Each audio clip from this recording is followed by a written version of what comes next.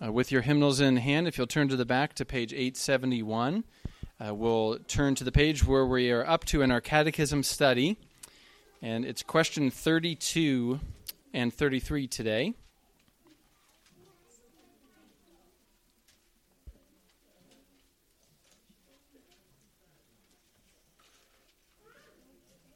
So page 871, question 32 and 33. And then after that, I'll be reading from Romans 3, 22 and 25, which you could flip to later if you need to. But join me, help me as we'll do question 32. You'll see it sort of sets up this section, and then we'll really focus on question 33. So help me out with question 32 if you have it in front of you. What benefits do they that are effectually called partake of in this life? They that are effectually called do in this life partake of justification, adoption, and sanctification, and the several benefits which in this life do either accompany or flow from them. Okay, and now we'll talk about that first benefit it talks about. What is justification? Justification is an act of God's free grace, wherein he pardoneth all our sins, and accepteth us as righteous in his sight, only for the righteousness of Christ imputed to us and received by faith alone. And let me read to you from Romans chapter 3. You'll probably know these verses. For there is no distinction, for all have sinned and fall short of the glory of God, and are justified by his grace as a gift through the redemption that is in Christ Jesus. God, I pray that you would bless and add your understanding as we seek to understand this wonderful foundational doctrine of justification in Christ. And I pray this in Jesus' name. Amen. Well, sometimes when we're trying to learn what something is, it's really helpful to say what it's not. Good teachers you've probably had use this method, and there are certain things that are almost hard to get a grasp on, but when you say, well, it's not that, it's not that. Love, in English at least, is one of those things that if you ask someone, what is love? There would be many different answers, and it might depend on the context. But if you start listing what love is not, you start narrowing down what we're talking about. For instance, love is not just a feeling, right? It can include feelings, but every young couple needs to learn at some point that love isn't just equal with feeling. Love is not transactional. It's mutual, but it's not transactional. If you do something nice for your friend doesn't pull out a notebook and write down and say, okay, we got to square up soon. No, they receive the gift, they give the gift, we serve one another. Tonight with justification, I want to do something very similar. We'll certainly define positively what it is, and the question does that. But we're going to look at a few ways of what is justification not. And I think that'll help us narrow down this doctrine, which has been called the doctrine by which the church rises or falls. And of course, we could say that about many things, like Scripture alone or others. But this doctrine is really right at the heart of the gospel. What does it mean that we're saved by grace alone, in Christ alone, by faith alone? It really hinges then on this doctrine of justification. And so you'll remember that we're in this section of what's called the order of salvation, or the Ordo Salutis. We've looked at effectual calling, regeneration, where God changes our hearts. We've looked at conversion, which is faith and repentance, repent and believe in the gospel. And here we are at justification. And you see that this is in the section called, what are the benefits that believers partake of when they come to faith in Christ in this life, not just the life to come. There's another section we'll look at, what are the benefits in the life to come, and even the benefits at death. But for now, it's those who are effectually called do partake of justification, that's today, adoption, Lord willing, that's next week, and sanctification the week after that. And then we'll start to look at those several benefits which do accompany or flow from them. And we'll look at question 36, which starts to talk about assurance of God's love, peace of conscience, joy in the Holy Spirit, increase of grace. And you start to see Romans 8:32, he who did not spare his own son but gave him up for us all, how will he not also graciously with him give us all things? This grace upon grace principle. We start now with justification, but it's going to flow out into this wonderful section on God's grace. But now very briefly, what is justification not? Number one, justification is not something that we do. Justification is not something that we do. The question, what is justification? It is an act of who? What does the question say? An act of God, an act of God's free grace. And then it starts to talk about what God does, wherein he pardons all of our sins, wherein he accepts us as righteous in his sight, only for the righteousness of Christ, so something Christ has done, imputed to us and received by faith alone. And so there is something that we do, and we just covered that a few weeks ago. We have faith in Jesus Christ. God doesn't have faith for us. It's a gift in the sense that he changes our hearts. He makes us able to have faith. But we truly do receive and rest upon Christ alone. But God is the one who justifies. The word itself, in English and in Greek, has to do with the word righteous or good. So just or righteous. And so to justify is to righteousify somebody. We don't have an equivalent in English. And what we're going to get at, this action of God, in the sections to follow is, well, what do we mean by that? What do we mean by justify? Because Christians and non-Christians will answer it in a different way. But for now, just notice it's an act of God. He pardons our sin, accepts us. And number two, justification, well, number one, not based on something we do. Number two, justification is not even based on something that we do. If you see the distinction. So justification, we don't do justification, we receive it. Number two, it's not even based on something that we do. Certainly we receive Christ by faith, but there's nothing we do that merits or, as it were, has God owe us justification. And the Catechism question puts it this way, it's an act of God's, what kind of grace? Free grace. It's his free grace. In other words, it's the difference between working 40 hours and receiving a paycheck and receiving a Christmas present, right? If you work 40 hours, you go to your boss and your boss pays you. You should be polite and say thank you, but your boss does owe you for those 40 hours, right? So the boss shouldn't go away just feeling like, I'm so generous. I just gave money to this person. No, they owed them for it, whereas a Christmas present is meant to be received as a gift. And of course we see that in our Romans passage. We are justified by his grace as a gift through the redemption that is in Christ Jesus. It's by grace alone. It's an act of his free grace. And so it's not based on something that we do, but it is based on something that Christ has done, right?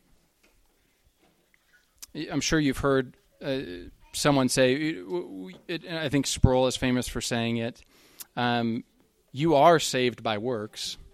They just aren't your works. They're the works of Christ, right? And so we talk about Jesus' passive obedience, meaning his suffering on the cross, his dying for his people, his bearing the wrath of God. And we also need to talk about his active obedience, that he not only wiped the slate clean, but he lived a perfect, righteous life that Adam should have lived, that I should have lived, that you should have lived. Christ lived it.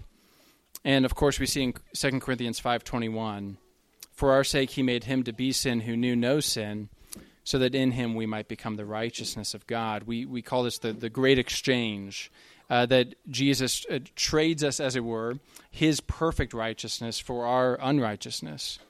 So that, as we'll see in a moment, we're treated then as if we have lived a perfectly righteous life, and it was the righteous life of Christ, the Son. So it's not based on something that we do. It's based on what Christ has done.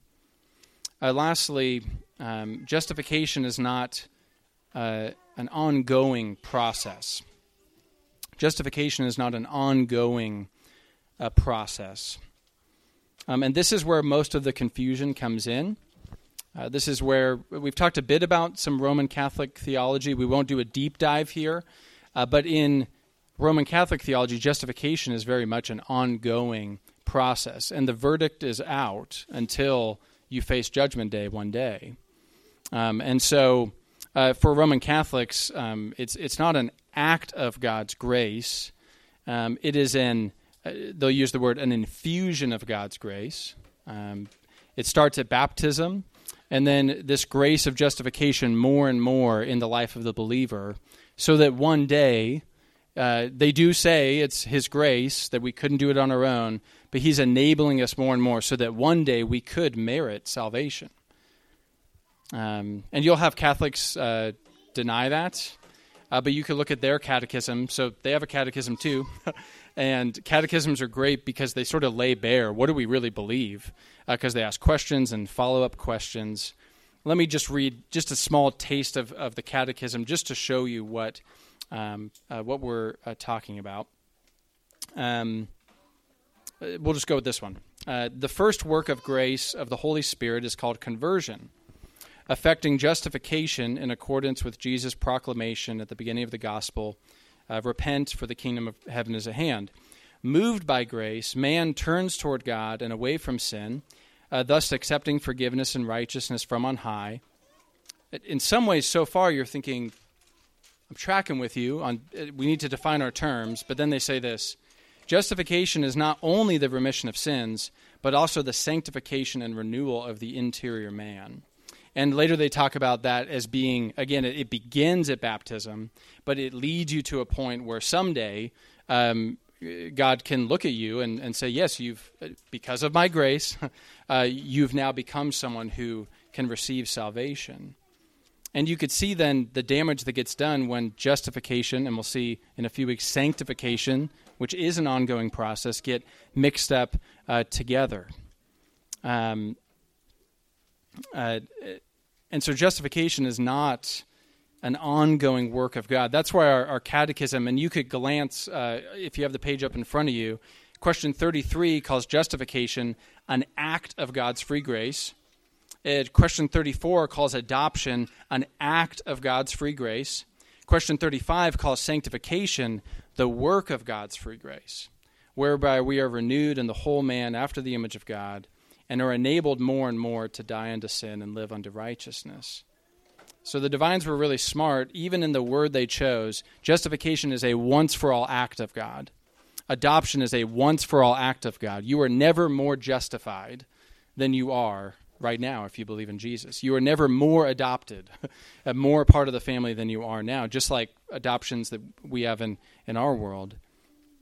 A child who's adopted, you want them to know you're in this family. The verdict isn't out.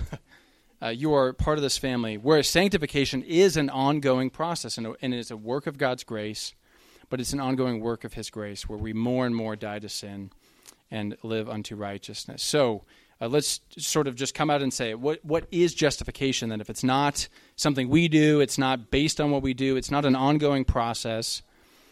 Justification is our being declared righteous by God. Our being declared righteous by God. That's that fancy word there. Christ's righteousness is imputed to us. Another way of saying it, even some of the old translations in Romans would say reckoned to us, accounted to us, to use sort of a banking metaphor. His righteousness is credited to our account. And that's a once-for-all act. Just like a courtroom, if a judge said, not guilty, that would stand. And that person standing now before God would be changed.